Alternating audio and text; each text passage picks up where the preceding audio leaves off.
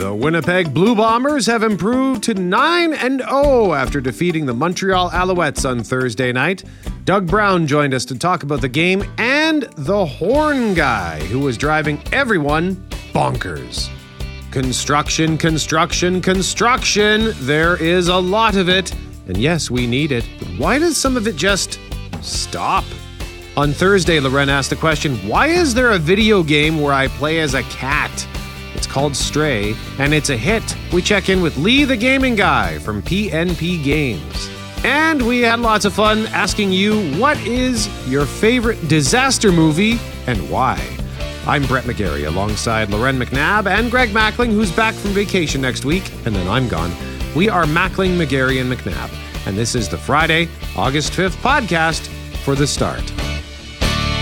McGarry and McNabb. Mackling is back next week. He is currently on his way home from his Southern California adventure. And Loren, I wonder if he found some way, somehow, to enjoy the football game last night. Oh, I'm 100% betting he did. I bet you he listened to it if he didn't beg a bar to find a way to put it on wherever he is. And I think Wyoming was maybe his stop last night. But I have no doubt he was watching it because the noise of the win, Bombers 9-0, amazing, was almost outdone by the sounds of the what now? Here we go. Live from Percival Molson Stadium in Montreal, it's the Bombers and Alouettes. Oh, here's another sample. Grant back to his own 35-yard line. There's something in common, not just Derek Taylor, but... Mark Leggio, the kick is up, and it is good. Let me play that one more time. Mark Leggio, the kick is up, and it is good. The horn guy! The horn guy was driving people nuts last night, and I know Greg had to have been listening because at one point I saw him tweet at the Montreal Alouettes account, which everyone did, because the Montreal Alouettes official account at one point said, please stop messaging us about the horn. We really? like the horn. Yes. Because everybody was like, make the horn stop. Does the horn only have one air can? When is that horn going to run out of air? Somebody kill the horn guy. People were losing it. And so I saw Greg, I'm going to double check, but Greg, I think he was with the official account, and that official account at some point was like, guys, we like the horn. Stop messaging us. But no, people did not like that horn. How could they like the horn? It was so distracting. Four-man rush, Kalaro's pumping. He's going to throw this one deep. Like, I turned the game, I would have, because it wasn't as invasive on the CJOB broadcast, but on the television broadcast, it was awful. I couldn't watch it. It was brutal. And to be honest, the start of the game was a little bit brutal. Like, there was a few times where I thought, like, we don't have this. It was a bit of an ugly start, and Claros picked off on his first throw in the first quarter, and I thought, this might be the game that we lose. We got to lose some point, right? And then that horn started to drive people nuts, and then I kind of was like, want to stay in it for the horn. Like, something's going to go down with the horn guy. And then people were getting so mad that they were tweeting at Montreal Alouettes, in your own rules for the game, you're not allowed to bring in air horns. Go get the air horn guy. He's not allowed to be there. It was good side entertainment, but man, what a win. And, I wonder what would be worse, that or this? Do you remember the Vuvuzela back at the World Cup years back? Yeah. The Vuvuzela has a special place in the hearts of soccer fans, but it has no place in my heart. I don't enjoy that, whatever that is. Or whoever said, I'm going to create this instrument and then blast it in the ears of sports fans. Yeah, I'm not on with that. Well, we might try to sneak in the full sounds of the game a bit later on, but we do have an abridged version of the sounds in case you missed last night's game or had to go to bed before it was over. A high wobbler falls out of the sky at the 53. Grant, left side, hole 40, 35. Can he beat the punter? Janarian Grant, house call. Touchdown Bombers. Janarian Grant. Wow. It's the Bombers 28 and the Alouettes 14. My goodness. First and goal. Oliveira left side. He is going to walk into the end zone and celebrate. Brady Oliveira into the end zone. His second rushing touchdown of the season. And the Bombers now lead at 34-14. That's championship football in the fourth quarter when it really mattered. Ooh, big talk right there. Championship football halfway through the season. Is Ed Tate calling it already? This is where we're at, right? I've said this earlier this week. wins are great, but I'd rather, if we're going to lose any, I'd rather lose them now than later in the season, and especially when we get down to the most important games of the year. We're a long ways away, but man, this is a championship football team. If you're a fan, you're loving things right now. If you're not a fan, you're wanting to get on this bandwagon because 9-0. I mean, Bob Irving was saying earlier this week, he was trying to find the stats for how far you'd have to go back to have this many wins for a team, over the 2020, 21, 22 season. It's incredible. That horn, whatever. It's not incredible, but that's not really part of the conversation anymore. Ren, I don't know if you had a chance to look. I just sent you a link to something that the Bombers posted before we get into what we're about to talk to as it pertains to managers looking to increase salaries to keep their staff and recruit staff. But the Bombers do a bang-up job in their social media. Oh, you've got it? Okay, but what? Okay, they do. First of all, I totally distracted myself there. They do a bang-up job on social media. We've been talking about that darn fog air horn that was playing at the Alouettes Bombers game last night, which did nothing to distract our team because we won and are now 9-0. But the Bombers have posted a video. What is this thing? They've taken an air horn and they've put it in some sort of smasher machine. It just looks like a giant press kind of machine. I don't know. I'm sure there's an actual name for it, but construction and tools are not my thing. But yeah, it's just a massive. The best thing I can think of is in the first Terminator movie when Sarah Connor crushes the Terminator in that massive press and says, you're terminated. And she goes on to say something else. And then it squashes the Terminator. That's what the Bombers have done. They found a video of an air horn being squashed. Or did it? They've created it, or they went out and just killed one last night. I mean, whatever. Maybe they're as annoyed as everybody else, but it's good. I'm going to try to share that on my Instagram account as well, Brett, because that is well done. Yeah, way to go, Blue Bombers, for the social media post. And, of course, for the victory, Doug Brown is going to join us at 7:45 to give us his analysis of the big win. And a heads up that in our next segment, we're going to tell you how you can win yourself 2 tickets for the Burt Block Party, August 19th. That's a Friday, 2 Fridays from now. Nazareth, Streetheart, and the Headpins are performing that night. I know I am not the only one who's been to a store, restaurant, and noticed that they were short-staffed. Perhaps you've even called your bank recently or tried to book a doctor's appointment or get in touch with someone for a sales call and just found the wait was longer than normal because the staff just isn't there. So we've talked about this, repeatedly over the past few weeks and months, retaining workers, recruiting workers. It's been a real struggle. And Robert Half, they're a global human resource consulting firm. And so they recently surveyed about 500 different employers and managers, and they found 80% are worried about their staff quitting. So Mike Shetman is the regional director for this firm, and he says as a result, managers are trying to offer more incentives. In that same survey, 42% said they're actually increasing starting salaries. 45% said they're increasing compensation to retain the workers they already have. And then another 34%, they're offering remote work to aid in hiring. A lot of organizations are looking to increase some of the starting salaries. So there's a lot of pressure with everything that we're hearing in the news around inflation, with some of the critical pricing that is going up. So it's certainly factoring into the base salaries and programs that are put in place. But also one of the things that some are putting in place is also signing bonuses. So having the ability to maybe not reflect it into the base, but it's a way to attract and also even retain some of the talent. What we're also seeing coming out of the pandemic and when everybody was thrust into working remotely, organizations have seen that it is a possibility in terms of the future of work. So offering that remote option or flexibility is a great way to retain and also attract talent into the workforce.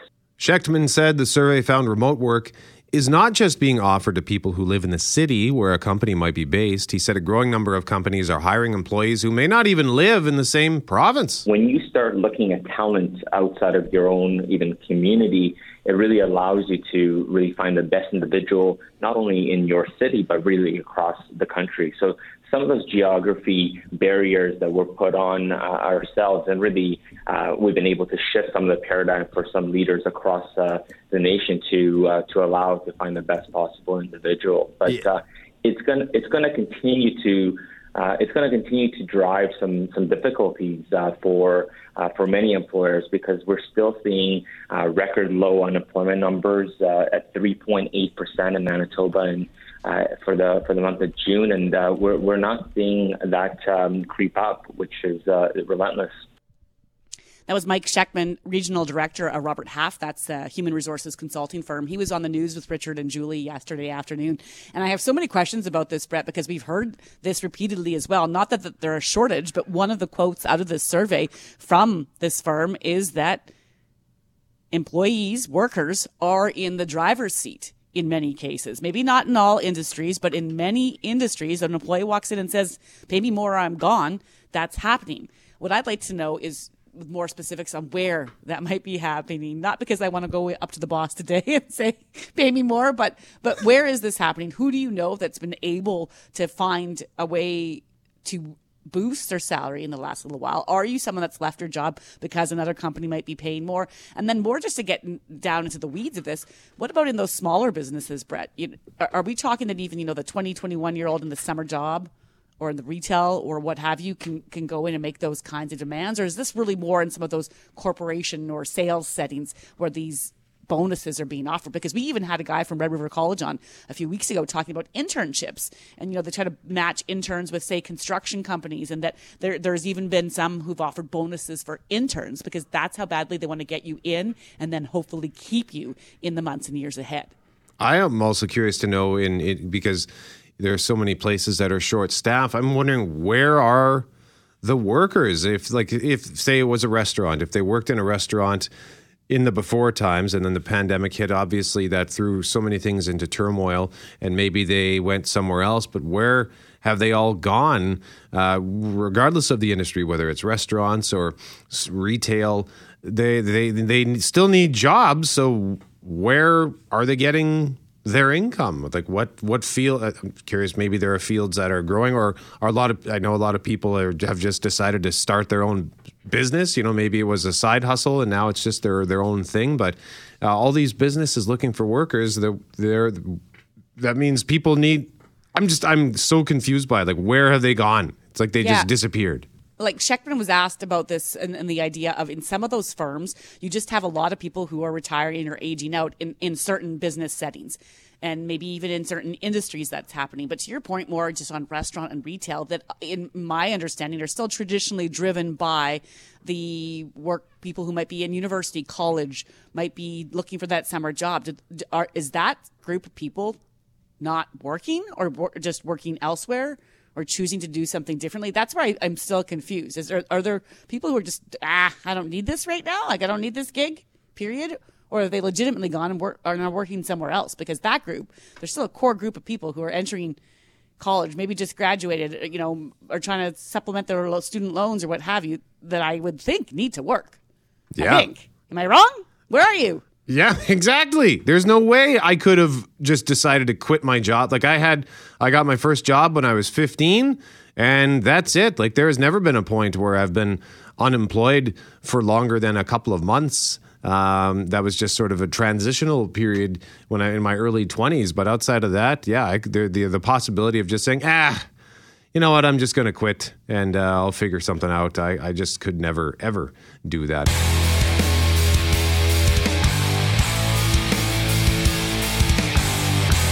Well, we've had some weird and wacky weather across the country, and I have to admit that whenever there's summer storms or winter storms, I find myself drawn to films where it's the worst possible scenario for a natural disaster. A twister will come on and be I'm in for this. I've seen it 20 times. I'm going to sit through the commercials because I love me some Helen Hunt. So we want to know, what are your favorite disaster films? That's right, 204-780-6868. And if you have a story associated with that, feel free to tell us that story. For example, when I went to see this movie in 1996. We will not finish without a fight. We're going to live on. We're going to survive. Today, we celebrate our Independence Day. Independence Day, ID4. When I went to see that at Kildonan Place, guy behind me kept kicking my seat, and I don't think he was doing it on purpose, but he was not going out of his way to stop kicking my seat. And I finally, and it was almost the end of the movie, but I turned around and said, dude, would you stop kicking my seat? And as a young man, Loren, I gave him the best resting Brett face I could. And then we just had a bit of a stare down. He looked like he wanted to kill me, but he just sat there staring at me. And then I stared back at him. And then I turned around, and that was that. I was anticipating that we might end up having a throwdown in the parking lot after, but nothing happened. But that's whenever I watch Independence Day, I think of that guy kicking my seat. He thinks of you, too. Somewhere he's listening. He's coming for you. I hope if you're listening, if you remember that, feel free to let us know at 204-780-6868. So let's go around the horn here. Jeff Braun, co-host of the Couch Potatoes. Why don't we start with you? Sure. It's one of the biggest disaster movies of all time. Not so much a natural disaster because of the hubris of mankind. Play the clip, Jeffrey. What'd you do the rest of the day? Saw Titanic. So that old woman, she's just a liar, right? And a bit of a tramp, if you ask me. Titanic. It's a great movie. I mean, the dialogue's not all there, but the last half of that movie with the boat sinking is among the best things ever put on film. It's terrific. Well, yeah. How many times have you seen it now, Jeff? Oh, I don't know. I've lost between 10 and 15, and 10 and 20, somewhere in there, I would say. And how many copies of it do you own? Just the one, the Blu-ray special edition from the 15th anniversary or something. Okay. Do you still tear up at any points, or did you ever? Maybe that should have been Those the first files question. are closed. Yes. It's one of those movies Jeff probably can't watch with anybody else, just him and... Just a mess. Cam Poitras, what about you? Forte, roll the clip.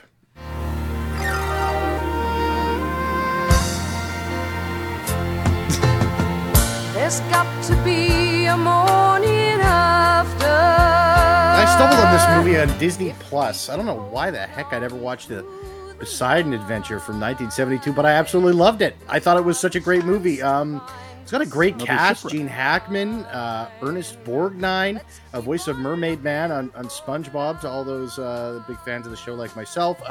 Red Buttons was on there. Shelley Winters, Jack Albertson, Grandpa Joe, and Willy Wonka and the Chocolate Factory. 5, Academy Award winners. Did you say Leslie Nielsen? Isn't he in that? Well, that's what I was leading up to that. I was going to say, and of course, Leslie Nielsen captaining the ship. How could you not love that? Sorry. And I almost put Airplane in there. I don't know. Is that considered a disaster movie? Why not? It's more of a comedy. It's a comedy disaster. Airplane is like one of the best movies of all time. That's a movie like I can still quote with my dad and everybody. Like me and Clayman, we like Clay Young here at CJOP. It's Clay's favorite movie. Oh yeah, no. we talk about it all the time, constantly quote it to each other. Like I love Airplane. So, but I'll go with Poseidon Adventure. Great movie. I don't know that I've ever heard Clay quote Airplane. Usually he's just walking down the hall doing impressions of various. Do you want to open that? Yeah, talk about files closed. You want to open those files? No, you don't. He does the Leslie Nielsen bit where he stops and he stares at you and he says, "We're all counting on you," and then he just walks away. Oh, is that what he's channeling when he does that? Yes. Okay. I always just thought that's Clayman being Clayman. Anybody else doing it, I would think they need to be checked in somewhere. But Clay, it's just all right. Whatever, man. Loren, what about you? Okay, well, I just assume there'll be some people going for, the Deep Impacts or the Armageddons or whatnot. And we could have a whole other conversation of those two films coming out pretty much the same year and which one was better, but I think we all know the answer. So I went another way because I love me some rock. Oh, my God. The Earth will literally crack open. You will feel it on the East Coast.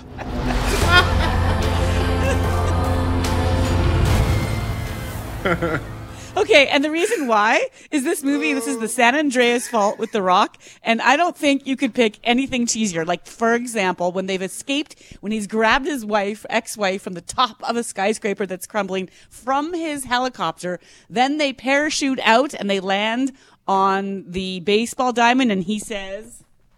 been a while since I got you to second base. Oh, it's so bad. Like, I love a cheesy line. You know, when you're watching this and you're like, how did this get into this film, this part? Oh, been a while since I got to second base. Wow. And that's funny too, because he also, wasn't he in a movie, Jeff Braun, called Skyscraper? Yeah, he didn't have a helicopter in that one. He had to jump into the skyscraper from a tall crane. Remember that? Oh, yeah. That's right. The Rock single-handedly kept that building from falling down, didn't he? I can't remember. Something like that. It's a terrible movie. It was too stupid. I couldn't finish it. I watched like 20 minutes of it. Yeah, it was mildly entertaining. Loren already referenced this one, but I played Independence Day, but this is my favorite. Before, event movies were all based on comic books. And Tom Cruise had to cheat death to get butts in seats. One genre dominated the 90s Cineplex like no other. Erotic thrillers. Oh, yeah. And also disaster movies. But only one of them will put you deep inside the suck zone. The suck zone. Twister. It's the suck zone. Oh, Philip Seymour Hoffman had such a great character. Just a small supporting role, but man, he was awesome. And one of my favorite scenes in that, Loren, is when they go to Helen Hunt's, I think it was her aunt's place, because they just wanted to invade her kitchen, and she made they had steak and eggs. Eggs, yeah. Great scene. Great scene. I love that movie. I said to Brett earlier this week, when I think of twisters and tornadoes, I often think of having to grab a belt and tie myself to some metal object like they did at the very end. I think that's a great movie. And I also, in that's the whole same year or decade that Armageddon came out, Deep Impact came out, Independence Day, right? There was 3 or 4 years of just pure instilling fear for the worst possible scenario. There was Volcano, Dante's Peak. Yeah. And then there was a bit of a resurgence. We had The Day After Tomorrow and 2012, was it? Where California falls into the ocean. And the whole and then world. It just grew. Those just kept getting sillier and sillier until you end up with stuff like Geostorm a few years ago. Oh, the Earth will literally crack in half.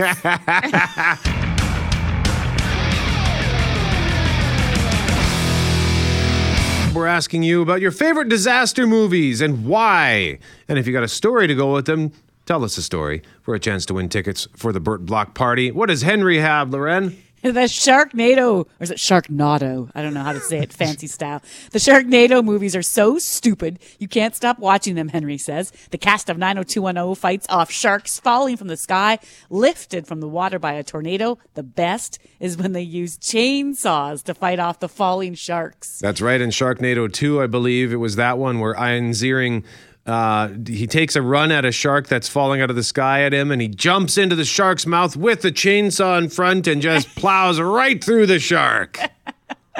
So ridiculous. I just love, it's one thing to come up with the twister and the earthquake and, the things that do happen and could happen, but a tornado of sharks? That is a huge subgenre of B movies. These giant sharks and mega sharks and giant octopuses. And what did they watch in Modern Family? Was it Croctopus? Croctopus, I think it was. Yes. Yeah. And they were addicted to it. Book it. And Len says my disaster viewings was when Jeff Reinbold was coaching the Blue and Gold. I had season tickets. Lots of stuff to watch this weekend. I'll start with the question for Loren. Brad Pitt fan? Yeah, for sure. Great actor. And other things. He's a very handsome man. But he really is. He makes me laugh. And comedy-wise, he's got a thing about him that's even better than when he does drama. Yeah, I think he's tremendous at comedy. And he actually brings a comedic slant to this particular role. Take a ride with Brad Pitt in Bullet Train. Talk to me. I am ready. You are getting the new and improved me. Because if you put peace out in the world, you get peace back. I think you might be forgetting what you do for a living. Yeah, this is based on a Japanese novel. He plays Ladybug, an assassin who just wants to do the job he was hired to do peacefully. What's the job? Okay, what am I snatching and or grabbing? A briefcase. You said you wanted simple for your first job back. Doesn't get simpler. So he gets on the world's fastest train in Japan, just to retrieve a briefcase. Simple, right? Wrong. Turns out the train is full of the world's deadliest assassins, and all of them want the case. Sandra Bullock co-stars.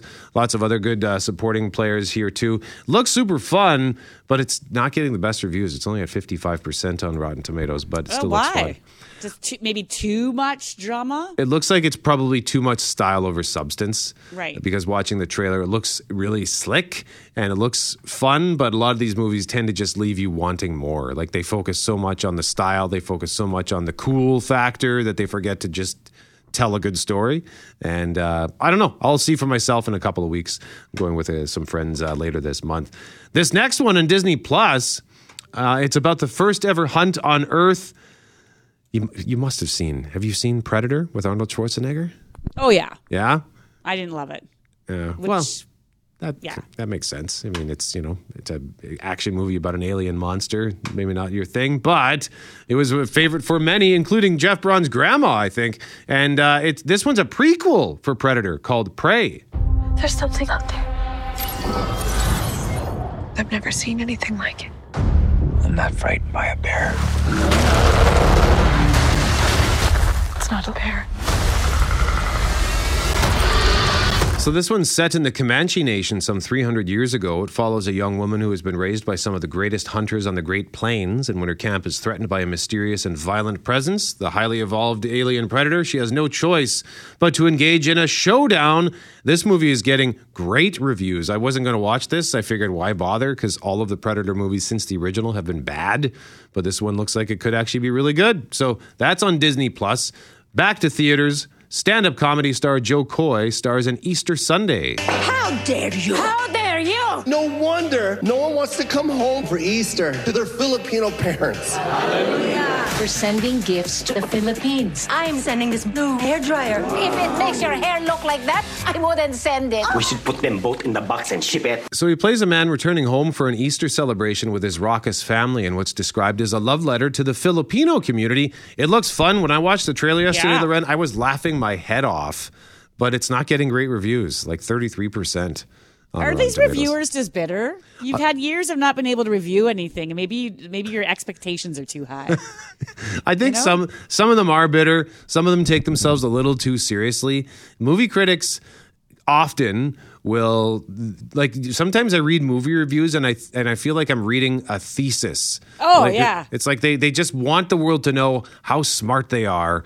And I'm not saying that about all movie critics, but especially the ones who, like, there are critics who will write a negative review just to knock a movie from 100% down to 99% on Rotten Tomatoes. I took a film class in university, and there were so many times we'd watch a movie and then there'd be analysis after, and I missed so many things. You know, this one student would be, the symbolism of the cross there really shows you what the historical depiction of. I'm like, what? What cross? What symbolism? Who? The what? The what age? Yeah. Yeah, I took a film class too, and I started watching movies with too keen an eye, and then I realized I wasn't enjoying the movie. Right. I was too busy analyzing it. So I just try to enjoy the movie and have fun. By the way, there's also a new movie on Apple TV Plus called Luck, about this unlucky kid who ends up in the land of luck, surrounded and alongside a black cat. That looks really fun. There's a new movie on Prime Video called 13 Lives, about when they had to rescue a soccer team out of a cave. And so lots of stuff out this weekend. And just going to want to mention this quickly. Season 9 of Alone came to a close yesterday on the History Channel. That's where they send a bunch of people into the wild and just say, okay, whoever lasts the longest wins.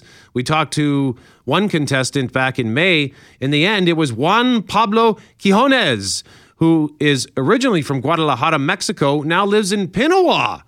Woo! So Manitoban. Yeah. And apparently he gained 60 pounds for the show by drinking a gallon of milk a day and doing shots of olive oil. So wins $500,000 for that contest. So way to go, Juan Pablo Quijones. By the way, Alone Frozen starts Thursday, August 11th on History.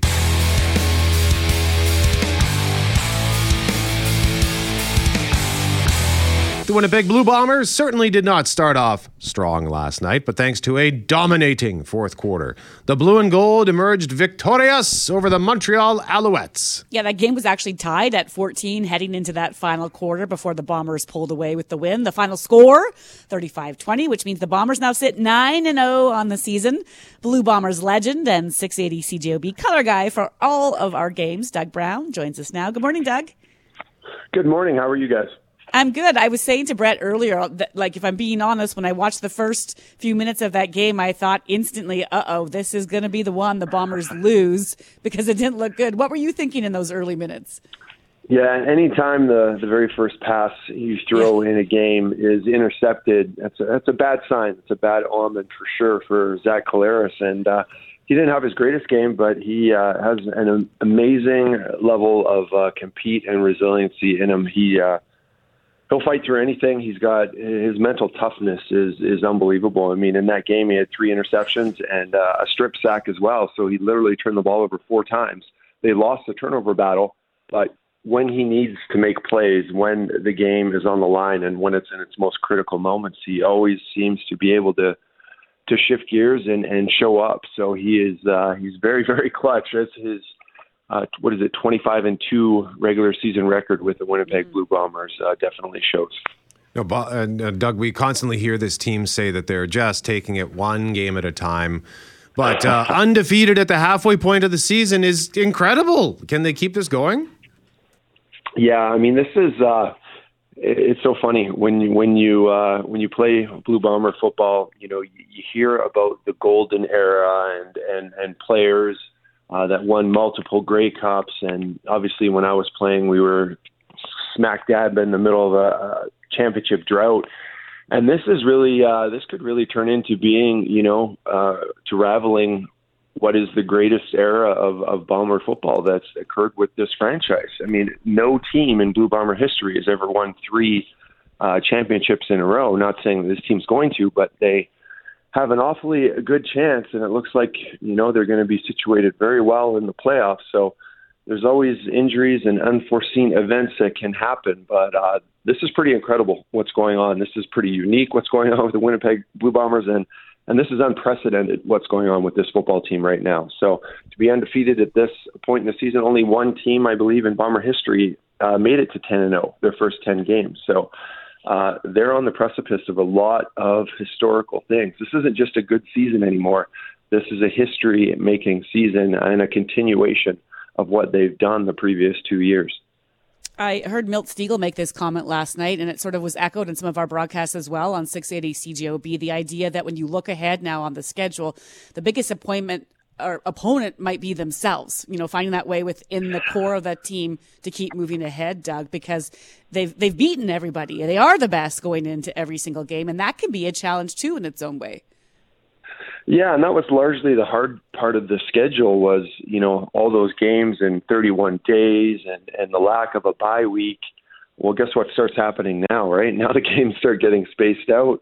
They've got a bunch of bye weeks down the back stretch here.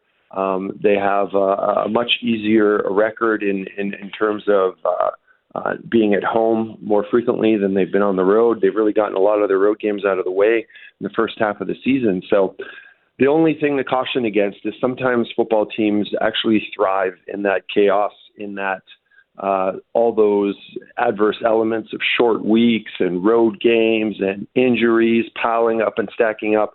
This team obviously responds very well to that. It'll be interesting what happens, how they respond when they have plenty of time for rehabilitation and guys come back off injury and plenty of time in between games. Hopefully they have the same fire, and we have every expectation, obviously, the way they're led by Mike O'Shea and the way they've competed in the last 2 championships, that they won't be taking their foot off the pedal, even though their season environment is about to change very dramatically in the second half of the year. We got to ask you about this, Doug, before we let you go. Zima, a high wobbler, falls out of the sky at the 53. You could hear it in the background. Were you as annoyed by the horn as we were? Yeah, you know what? I've gotten used to it. It's very Montreal, right? It's just kind of like the French hip-hop songs you hear when you're there. It's just something that is very unique and peculiar to that stadium and that environment. So it's just like when you play football in a professional environment the first time, the crowd noise overwhelms you, but then you're able to tune it out as your broadcast or your career goes along. So I don't hear the horns as much anymore, but it's definitely a piece. Yeah, I've learned how to turn them off in my brain. So. Well, you're better than I am because I had to turn the game off. I just couldn't stand it. I was ready to smash everything in my apartment. I was like, oh, my goodness. But good for the Bombers. Doug, thank you so much for joining us. Always a pleasure. No problem, guys. Thanks for having me on. Doug Brown is the color man for the Winnipeg Blue Bomber broadcasts on 680 CJOB. Ed Tate did color last night. Doug joined the broadcast over the phone. And we are going to, of course, have much more on the Bombers through the week. They're back at it on Thursday at IG Field for the rematch against Montreal. After Global News at 8 o'clock, we're going to Bring all your horns. No, we got to come up with something else. Drums? Oh, what would be more annoying than that horn? We don't want it to be so annoying that it drives us crazy, too. That's true. It has to be like that Jim Carrey noise. Like, want to hear the most annoying sound in the world? Not really.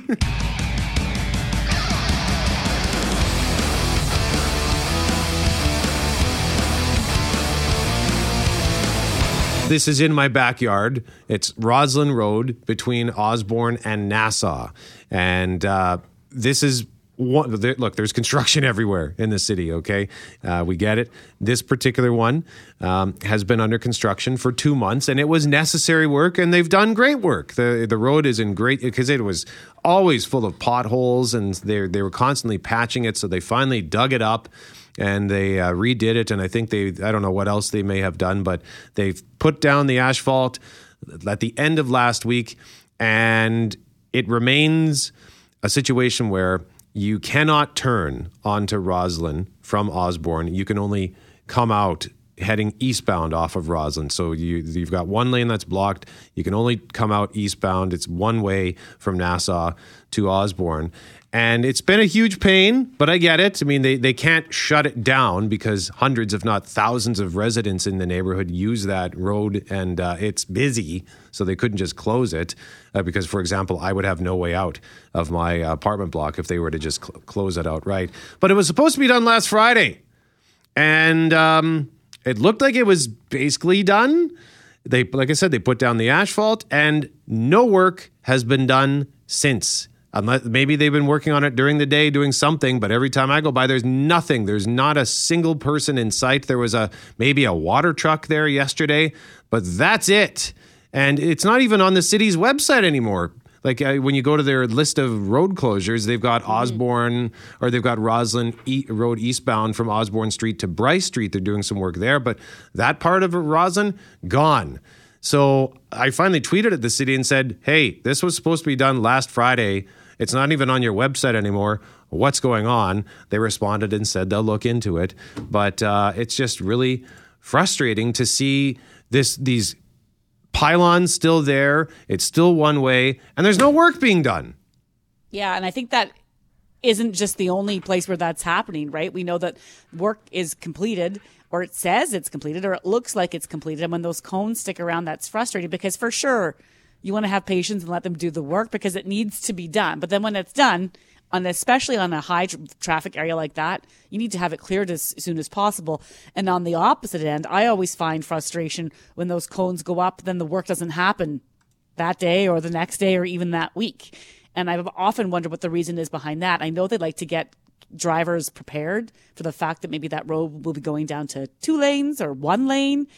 But when the cones go up and you don't see work happening on there, and I'm speaking to outside the city now, La Jamodier South, Highway 59, in between Ile-de-Chêne and basically the perimeter almost, there's construction going on. And those cones went up really, really, really early.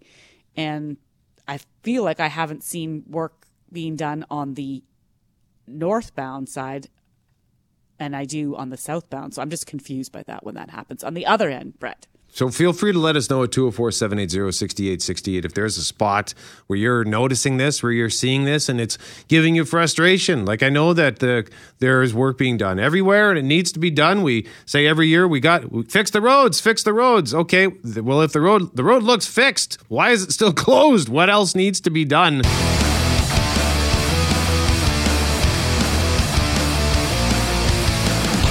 We want to talk about crime, specifically rural crime.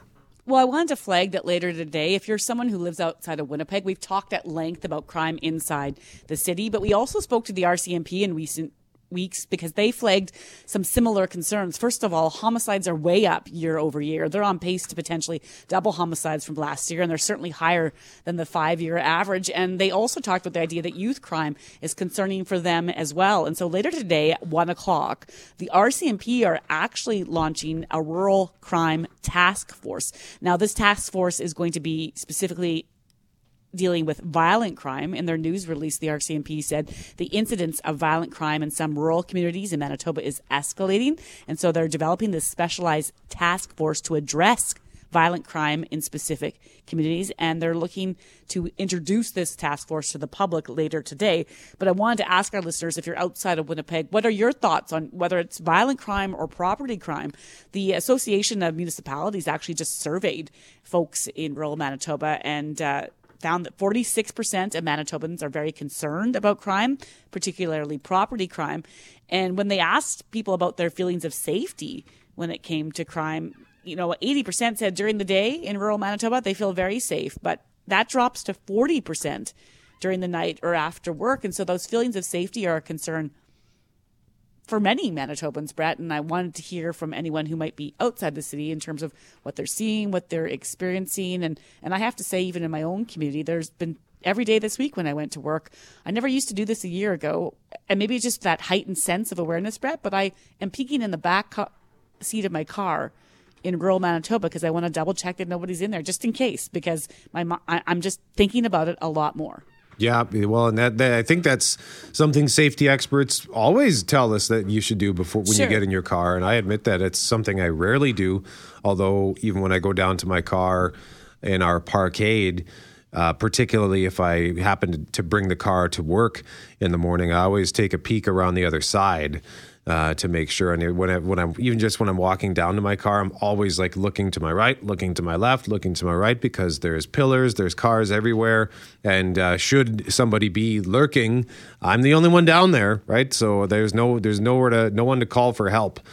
So vigilance, not necessarily a bad thing, but also at the same time, it's kind of sad that we have to have that vigilance. So continue to weigh in at 204-780-6868.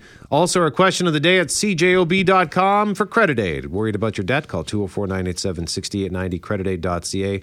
Hot off the presses at cjob.com. Are you encountering construction zones where no work is being done for days at a time?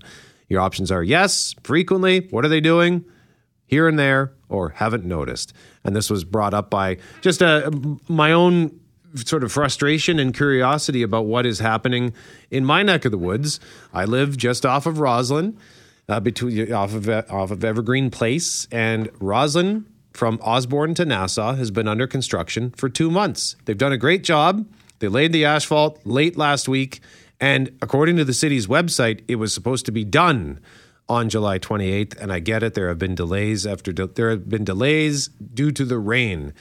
So I anticipated that it would go beyond July 28th, but it's not listed on the city's website anymore, which means as far as they're concerned, it's finished. And the pylons are still up, making it that it's only a one-way. So it's one lane open, eastbound only. So you can't turn onto Roslyn from Osborne. You can only approach Osborne from Roslyn. And no work's been done all week. And I'm just wondering, why? What's going on? So we asked you, are you noticing this? Where are you noticing this? And we're getting lots of great feedback on our text line. Yeah, one of our listeners, Josh, said, in a different life, he worked in concrete. Can't speak to pavement, but the concrete, obviously, the more times you let it cure, the stronger it is. He also said there might be government inspections that have to come at some point just to check in to see if the road was done properly. And lastly, crews likely change job sites dependent on promised completion time. So they're gone, but doesn't mean the work is necessarily over as far as he's concerned. Now, you wrote that we're talking about asphalt here, and you've witnessed that they reopened. When they were putting it down, Brett, they reopened the lanes quicker. So that's where your question comes in. That's right. So I think it was last Thursday where they paved the eastbound curb lane, so the right lane. So they didn't pave it. They put down the asphalt, I think, last Thursday or Wednesday. I don't know. So they moved the eastbound traffic into the left lane, into the what's typically the westbound traffic lane. And then the next day, they had traffic back in the right lane. So they laid down the asphalt, had people driving in the other lane for a day, and then they had us back in the regular lane, and then they laid down the asphalt in the other lane, and now it's just been sitting for a week. And maybe it is some inspection that they're waiting for. I don't know, because I don't know. I walked down the street, and like they laid down all the sod and the boulevards, all the curbs that they were repairing. Mm-hmm. It's all done. Like it doesn't look like they have to do anything else. Line painting? They probably don't need to paint lines on that street. Yeah.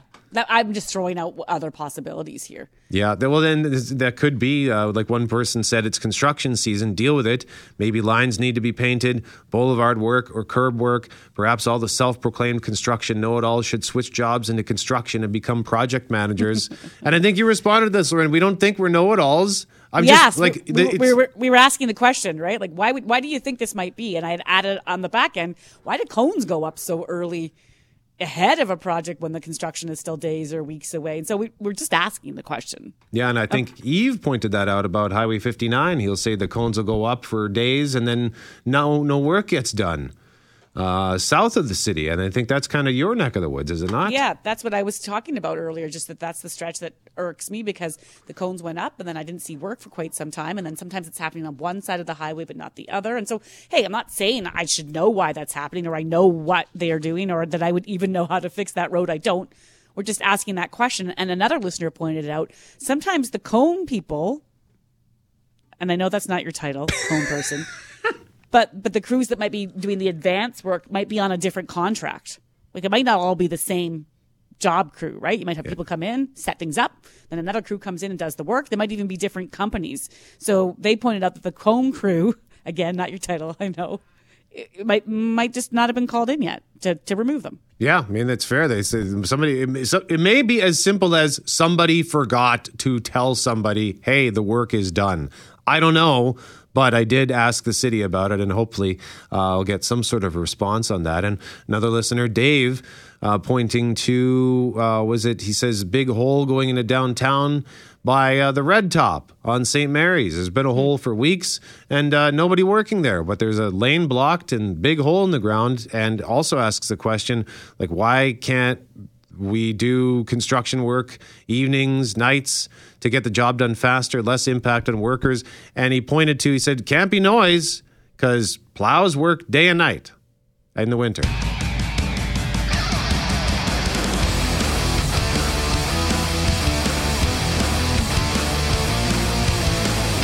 If you listened to the game or watched the game yesterday, Bombers defeating the Montreal Alouettes in Montreal, you may have noticed. Four-man rush, Collaros pumping. He's going to throw this one deep. The horn guy. Mark Leggio. The kick is up, and it is good. I had to turn it off. His commitment or her commitment was tremendous. Yeah, for sure. I mean, and if Doug says that's a regular thing in Montreal, I guess I get it. But I've never noticed it like that before. And I wondered, did he have like a backpack of extra air for that? Like just came in, what's in their backpack? 97 air horns. Because they run out like that. I can't figure out how that lasted the whole game. Yeah, I know. And the fact, I wonder if I turned it off, I wonder how many viewers or listeners turned off that game. Like you'd think that something like that, I think if it was more people doing it, it would be less annoying. But because it was just this one concentrated noise that was like scattered and random, it was just so distracting. It was awful. I had said in the last hour, it reminded me of Jim Carrey from Dumb and Dumber when he does this. Oh, you've got it. Want to hear the most annoying sound in the world? Well, actually, the Bombers' Twitter account last night, they screen grabbed Jim Carrey making that noise next to the air horn. Which was clever of them. They have such a great, you have to follow the Blue Bombers on Instagram and Twitter. They have a great social media account. But then we said to our listeners, hey, Alouettes are coming back here next week. We're known for having the best fans in the league. We always bring the noise. Is there another kind of noise we could also bring to push back against that air horn? And one of our listeners suggested this. Oh. Just a stadium of maracas? It's almost soothing. It would have a more percussion feel to it. Yeah. But then they also follow it up with this sound.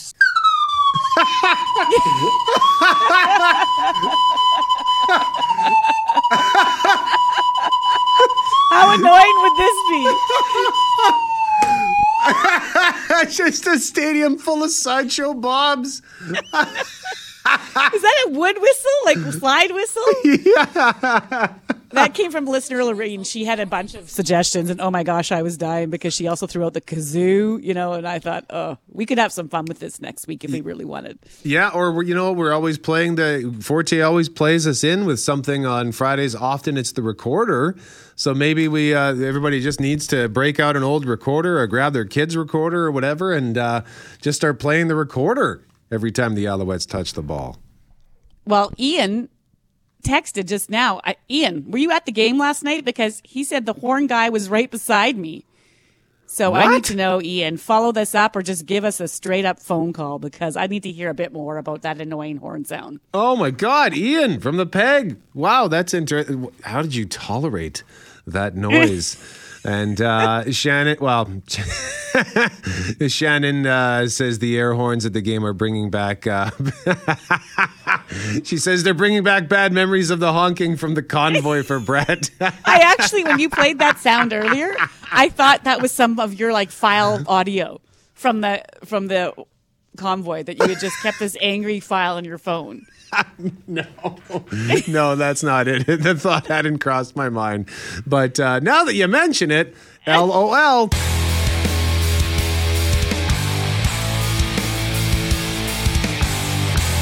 I think the song that we're listening to right now is a song that our next guest has once upon a time requested, suggested for, I can't remember the topic. Eddie Murphy, Party All the Time. Was that yours, Gabrielle Marchand? It was. My girl likes to party all the time. I had an ex-boyfriend who said this reminded him of me. Which, I don't know, it kind of felt like an insult, but hey, I don't party all the time anymore. I've relaxed my partying. Partying doesn't have to be 3 a.m. party. It just means you're good for to have some fun. Thank you, Loren. I will take that. You're born to party. You're like to have a good time. That does not mean you have to go flipping. I was going to say cattle, on a farm, dipping cattle at 4 a.m. Yeah, Gabrielle Marchand is like a fun grenade. Yeah. Just pull the pin and fun is had by everybody who's in the immediate or not so immediate vicinity. You guys are so nice. You need to stop doing this. I can't afford to pay y'all to give me all these compliments anymore. I work on a broadcasting salary. It's getting too expensive. Oh, by the way, here's one text. North Perimeter eastbound at Pipeline. Trailer came off the semi. Traffic backed up and slow. The truck is in the right-hand lane, so you'll be eventually in the left-hand lane. Perhaps a good opportunity to zipper merge. Thank you, Rob, for the reminder. So again, North Perimeter eastbound at Pipeline Road. Trailer came off semi. That was earlier in the 8 o'clock hour. Not sure if that's still an issue. And also, actually, now that I think of it, 10 years ago, my then girlfriend, the ringtone that I used for her was that song Dangerous by Cardinal Official and Akon. Do you remember that song? That girl is so dangerous. Oh, I love that song. I need to put it on my playlist. She's a bad girl. And she didn't really like that, but I don't know. I thought it was a fair tribute. I thought it was cheeky. So remember when we were going to start a band? There's never been a better time for us to start a band. Right now, Loren's going to be lead singer.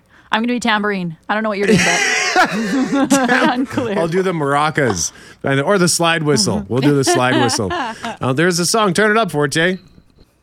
Yeah, there we go. Noticing me. Every time I got a phone call or text message, this was what would play. And it made me laugh. Makes me smile. All right. So we like to review the topics. And I can't remember which one you wanted to start with. But why don't we start with the stuff that you need to buy but don't? Running shoes. My running shoes are so worn because I love taking really long walks. Actually, the other day I walked to get a pizza. I walked 9 kilometers collectively to go get this pizza and back, and then I sort of ate it while walking. But my running shoes are just in terrible shape because there is so much walking that happens. There's holes in my running shoes, but I refuse to buy new ones. If somebody knows of a good deal on runners, let me know. Where did you walk to get pizza? Because Pizza at Pizza Hut. There's a Canadian pizza for $12.99 on, I think it was Wednesday was the deal of the day. I love Pizza Hut. It's so greasy and doughy. And Loren, I have no regrets. I walked to the Pizza Hut near HSC, and then I got hungry halfway home. So I was like, I'm just going to try to walk and eat this pizza. It happened. It was great. You walked to get it. So I see exercise and just clean living. Yeah. That's all I hear in this story. Hashtag clean living. That's right. Good for you, Gabby. And I'm in the same boat with my running shoes. They're just beat up. And even I bought several pairs of socks from, I'm not going to name the retailer because I don't want them to think I'm complaining or anything, but I bought 6 pairs of socks last fall from a local outlet, and none in November, and none of those socks survived into the spring. And I mentioned this to them. They're like, really? And so they weren't entirely, I was like, are they not dryer safe? But I'm guessing it just because of all the walking I do in the winter. I just beat them down. Like I beat my runners down like you've beat your runners down. There's socks that have lifetime warranty. I'm trying to remember the name. What? Really? Yeah, someone was telling me about this the other day, and I thought that cannot be true. Like, no socks. How do you guarantee that? I'm on the website for darntough.com. Okay. And it says unconditionally guaranteed for life. Oh my gosh. They probably have to pay like $1,000 warranty or something like that. The sock is $30, but then if you pay the $1,000 warranty, no problem. We'll just replace your socks whenever they go down. What about midsummer guilt? We were talking about midsummer guilt. Every summer I always feel guilty for either gaining weight or failing to lose the weight that I promised myself I would lose, and for spending too much money. And others also feel guilty for just they feel like they haven't enjoyed summer so far. They haven't done enough. Do you feel like that ever? Yeah, I feel like I haven't accomplished anything. Loren, my parents are really lovely and I chat with them pretty regularly, but they're always trying to encourage me to do things in my life. They're like, oh, are you going to get back into horseback riding? Are you going to do this? Are you going to do that activity? And it's always like, no, I haven't signed up for that class yet. No, I haven't. Because I feel like I just accomplished nothing. I mean, like I said, I'm busy walking, sitting on my couch, eating pizza. So I am doing things. I'm just not really accomplishing much. Loren, do you have this guilt? It's funny that you say this because just the other day I was thinking, I focus a lot on my family and seeing friends and seeing family and hanging out and going to work and drinking. But I don't I've not learned to paint or do ceramics or, I started a garden 4 years ago. It's as worse as it was now as it was 4 years ago. I don't finish the project. I do my things, and my list has not expanded greatly. But maybe that's okay, right? If that's what matters to you, family and friends and loving the people you love sounds pretty great to me. I'm actually so okay with all of this. There you go. The optimistic appraisal from Gabrielle Marchand. And favorite disaster movie? Yes, we talked about this morning. I love Armageddon. I love it. I don't care. I looked up how poorly rated it was on Rotten Tomatoes today, and I do not care. I'm going to rewatch it this weekend. Any folks at home, if you love it, Aerosmith, it's the song, it's the romance, it's the Ben Affleck. Yeah, well, here's the thing about Armageddon. It is a really bad movie. Michael Bay is not the world's finest director, but it's a super fun movie, so I don't care that it's not a good movie. He blows stuff up real good. They go land on an asteroid. There's a giant turret machine gun on the asteroid. Why is there a giant machine gun on an asteroid? I don't know. Who knows? It's fun, though. Unclear. Loren, can you learn Don't Want to Miss a Thing for our band? If we're going to have a band, I want to sing. I already got it. You got it? Okay. And the thing about Armageddon is there were so many cheesy lines in that, too. Just, Houston, this is a kick-ass ride. As if you were on your way to, basically die, that's what you would yell out. I probably can't say that word on the radio, but I just did. It doesn't matter. And then they're like, we're in friggin' outer space. All these things. Yeah.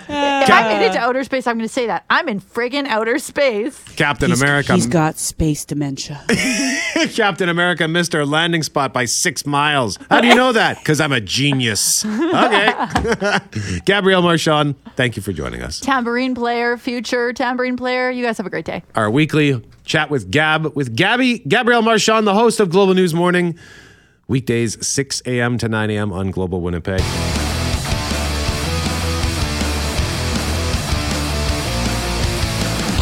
We're asking you about your favorite disaster movies for a chance to win tickets to the Burt Block party. Daryl says snakes on a plane. Yes. Matt Abra, our very own Matt Abra, texted to say that Greenland is a nice hidden disaster gem. That came out on Prime, I think, last year or the year before, starring Gerard Butler. And I would agree, that was about an asteroid that was about to hit the planet. And it wasn't like a fun disaster movie. It was more like what would potentially happen? How would the world behave itself with the arrival of impending doom? And it's pretty good, but also quite tragic. But our runner-up, we had a tough time picking here because we had, on one hand, somebody who just loved this movie so much, but the other one also just kind of made us smile. So we're going with the one who made us smile for the win. The run will start us off with the runner-up. And just a heads up for our winner, there were back-to-back texts, and I meant to combine them, but I was busy chatting with Gabby. So just a heads up before you go into that cold. So Richard Joyal, as our runner-up, says Starship Troopers. Come on, you if you want to live forever! Do you want to live forever? This movie, Richard says, has everything you could need for a Saturday afternoon or a Friday night. It has family drama and the struggles of a young man coming of age. It has a war story while the Earth defends itself from insect invaders, even though in actuality, the humans are the invaders. And this is a great allegory for society. It's got a tragic love story. In fact, it has two, not to mention that it is full of explosions, killer monsters, and if you catch it in the evening on the Sci-Fi Channel, it even has a couple of adult scenes for mom and dad. Oh, boy. It's an all-around great movie that is so cheesy, it becomes a must-watch whenever I see it. And then he goes on to say, and by the way, Independence Day and Armageddon and Ice Age. Right. The cartoon. Yeah. He says, I was working in a furniture store around that time, and they would always show off the HD TVs by playing Armageddon and Ice Age.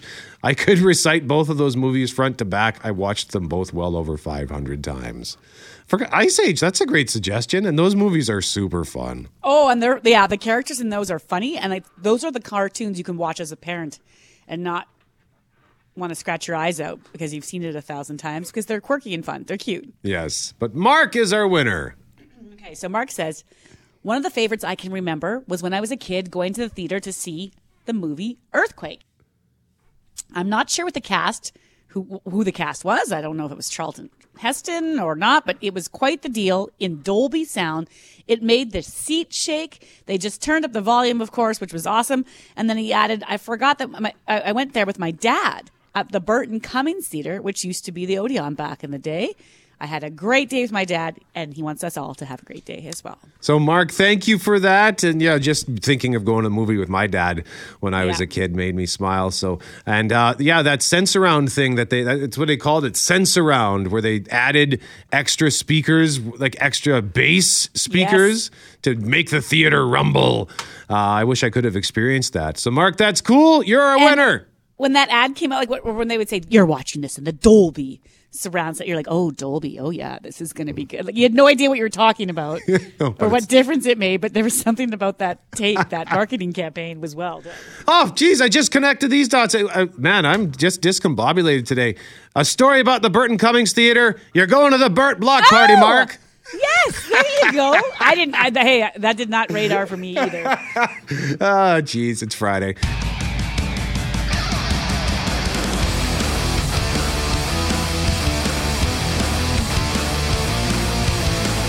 In case you missed this yesterday, Loren was listening to her overnight show, The Shift with Shane Hewitt, on the way into work.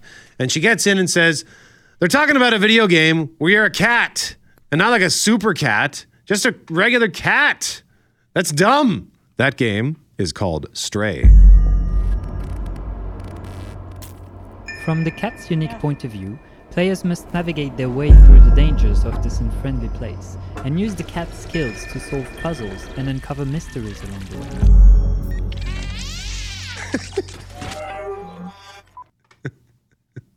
No. I mean, I don't know.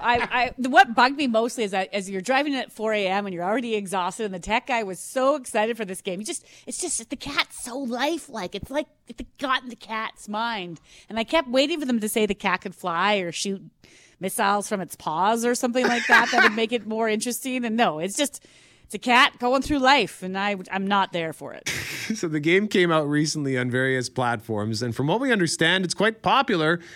I think it looks really cool. So let's say hello to Lee, the gaming guy, Lee Squark, Products and Promotions Manager at PNP Games here in Winnipeg. Lee, good morning to you, sir.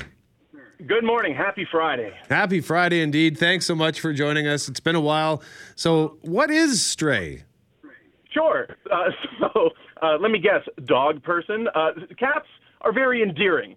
The internet loves them, and some guerrilla marketing for your new video game is always welcome. So this game, Stray, dropped on July 19th from Blue 12 Studio, published by Annapurna Games. They are France-based. They are French. PlayStation 4, PlayStation 5, and PC is where this thing is currently available. There will be a physical disc version coming out in September. And yeah, as the setup of the game is, it is a post-apocalypse, as far as you know. You are one cat hanging out with a group of cat buddies. Unfortunately, you do get separated, and curiosity takes the best of you. You go wandering into this abandoned walled city, where you find that things are not so abandoned, as a bunch of robots and AIs still inhabit this long dead city. And it's very apparent that us, the humans, are no longer kicking around in this place, and you start as a cat, straight up. One of the first things they tell you, push the circle button to meow. You go around and interact with this crazy world as this cat. You're not a talking cat. You're not a cat with guns, as previously mentioned. You're just a cat. Did you say push the circle button to go meow? Yes, that's correct. It's just to make the noise for the fun of it while you're in the game? That's it. Yeah, it's for the fun of it at first. You do come across a drone known as B-12, and this drone is sort of the protagonist. It's how you are kind of contextualizing the world. While you are controlling the cat and jumping up on things and knocking things over and doing all that great cat stuff, the robot is what's contextualizing it. It's talking to the other denizens. You get little quests, little fetch quests you can do, and stuff like that. So the game actually kind of starts as like a bit of an adventure, kind of understanding how the cat moves about the world. And then the latter half of it is just exploring. The interesting part about being a cat is you are kind of rewarded for looking at the world in the way a cat does. So when you're trying to find all these hidden objects and things in the game, you'll see two robots playing a game of chess, for example. Well, a polite human being might not jump up on that table and knock everything off of it, but a cat might, and you just so happen to find a secret there or something like that. It's not a very long game. It clocks in at probably around 4 or 5 hours, and it joins the long list of cat games. Is there a long list of cat games? I can mention a few others. There's Gatto Roboto, which is a side-scrolling game, kind of like a Metroid game, where you are a cat that is aboard a spaceship that crashes on an alien world. Your owner is nowhere to be found, so you are forced to pilot a mech and blast aliens as a cat. That sounds fun. I think more what you were looking for initially. Yes. I'll give you credit. There are a ton of cat websites and TikTok accounts and memes. I get the attraction of the cat. I just wasn't so certain about this cat just basically being a cat in the game. And so you mentioned that there's other cat games out there. Is it as popular as we seem to think it might be based on what we are hearing from folks? Yeah, so it's, there's a lot of video games now, especially with the independent scene. Trying to find something that hasn't already been cornered is difficult. You can make a cyberpunk game, you can make a post-apocalyptic game, but what hasn't been done is one where you're exploring it as essentially like a domesticated cat. If you want more of the pure cat experience, there's also a game called Cat Lateral Damage. And now this is a game where you choose your cat, you jump up on shelves, and you go for a high score to see how much stuff you can knock over and destruction you can cause in your owner's home. So, I watched just 2 minutes of gameplay for this video game, Stray, and it looked like it was a kind of a strategy puzzle game where you got to use your feline skills, like you pointed out, to explore as a cat to try to get out of this city. But I noticed there's one scene where the cat picks up a bucket to toss it into this big fan so it can stop it and get through. Then another point, it kind of knocks a can off a ledge, like cats are typical. They like to knock things over. But then the can drops down to a glass ceiling and breaks it, presumably so the cat can maybe jump through it. I don't know, but it just seemed to me like this is some pretty complex problem solving, which seems like a good learning tool for kids, no? Absolutely. So it's got a bit of darkness to it. Like the actual vibe, the ambience of the world is kind of, I'll say there's a sadness there. But in terms of something just to show, like to just interact with as a cat, like they motion captured a cat. They captured a cat's noises. There's a cat credited with being the voice actor for this cat in the game. And the thing that was like kind of making it go viral on the internet was just those noises and how lifelike the cats were on screen. Pets were drawn to the TV. They all sat around. It was appointment viewing for all of our furry friends to watch. You know, they're seeing themselves represented on screen. You know, it's about time. So what was your first video game console, Lee? What was that, sorry? What was the first video game console you played? Oh, boy. So I'm 33. My first video game console was the Sega Genesis. And it was kind of right as the Super Nintendo was just kind of coming out. Sega beat it to market. So at the time, when you're looking at NES versus Sega, well, Sega seems like the Cadillac of video game consoles, and no regrets since, absolutely. Does it surprise you with how much games have advanced since then? Like, just in my lifetime, that's the craziest thing to work in this industry is video games are just slightly older than me, and it's insane how far we've come as a medium. Like, just the animations, what can pass now? Like, you can do something as simple that looks like a throwback to something from the 90s, or you can do something cutting edge with motion capture, like the highest budget Hollywood movies now. It all blends, it all goes. It's all there for you, and the possibilities are really endless. It's very, very fascinating, even as someone on the inside or the outside, just to watch, see how far we've come with VR. And I don't know if you've had the pleasure of trying it yourself, but that's really the next frontier. Not maybe the Facebook Meta VR part of it, but just what is accomplished in interactions in virtual worlds that can't really be done on a television screen is just incredible.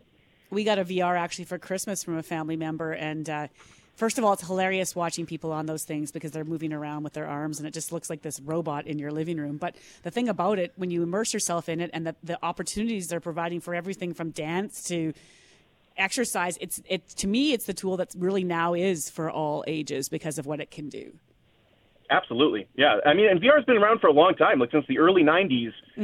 They had something kind of a working model of what we have now. It's just the commercial aspect of it, like how big a computer or a console would have to be to run one of these things. Well, now you can just plug it into your PlayStation or to your PC. They even make ones that are standalone now. You don't require a console or a PC to even use it. It's good to go out of the box kind of thing. And I think that's what's going to just the affordability of it, it being consumer forward, and there being such a huge log of games now. There's everything you could want, from action games to there's literally a game called Job Simulator. I wrote down just a random note here. I'm like, a cat simulator is not that crazy when you consider something out there like Power Wash Simulator that's also very popular, which is exactly what it sounds like. So video games imitate life. Life imitates art. It's all cyclical, and I'm here for it. Lee, how do we find PNP games? Oh, my goodness gracious. Well, if you're in Winnipeg, we have 3 retail locations, 915 McLeod, 2609 Portage Avenue, 160 Meadowood, but we are always open at pnpgamesonline.com. Lee Skwarek, Products and Promotions Manager at PNP Games. Lee, always a pleasure. Your enthusiasm and passion is a great way to go into the weekend. Thanks for joining us. Thank you so much.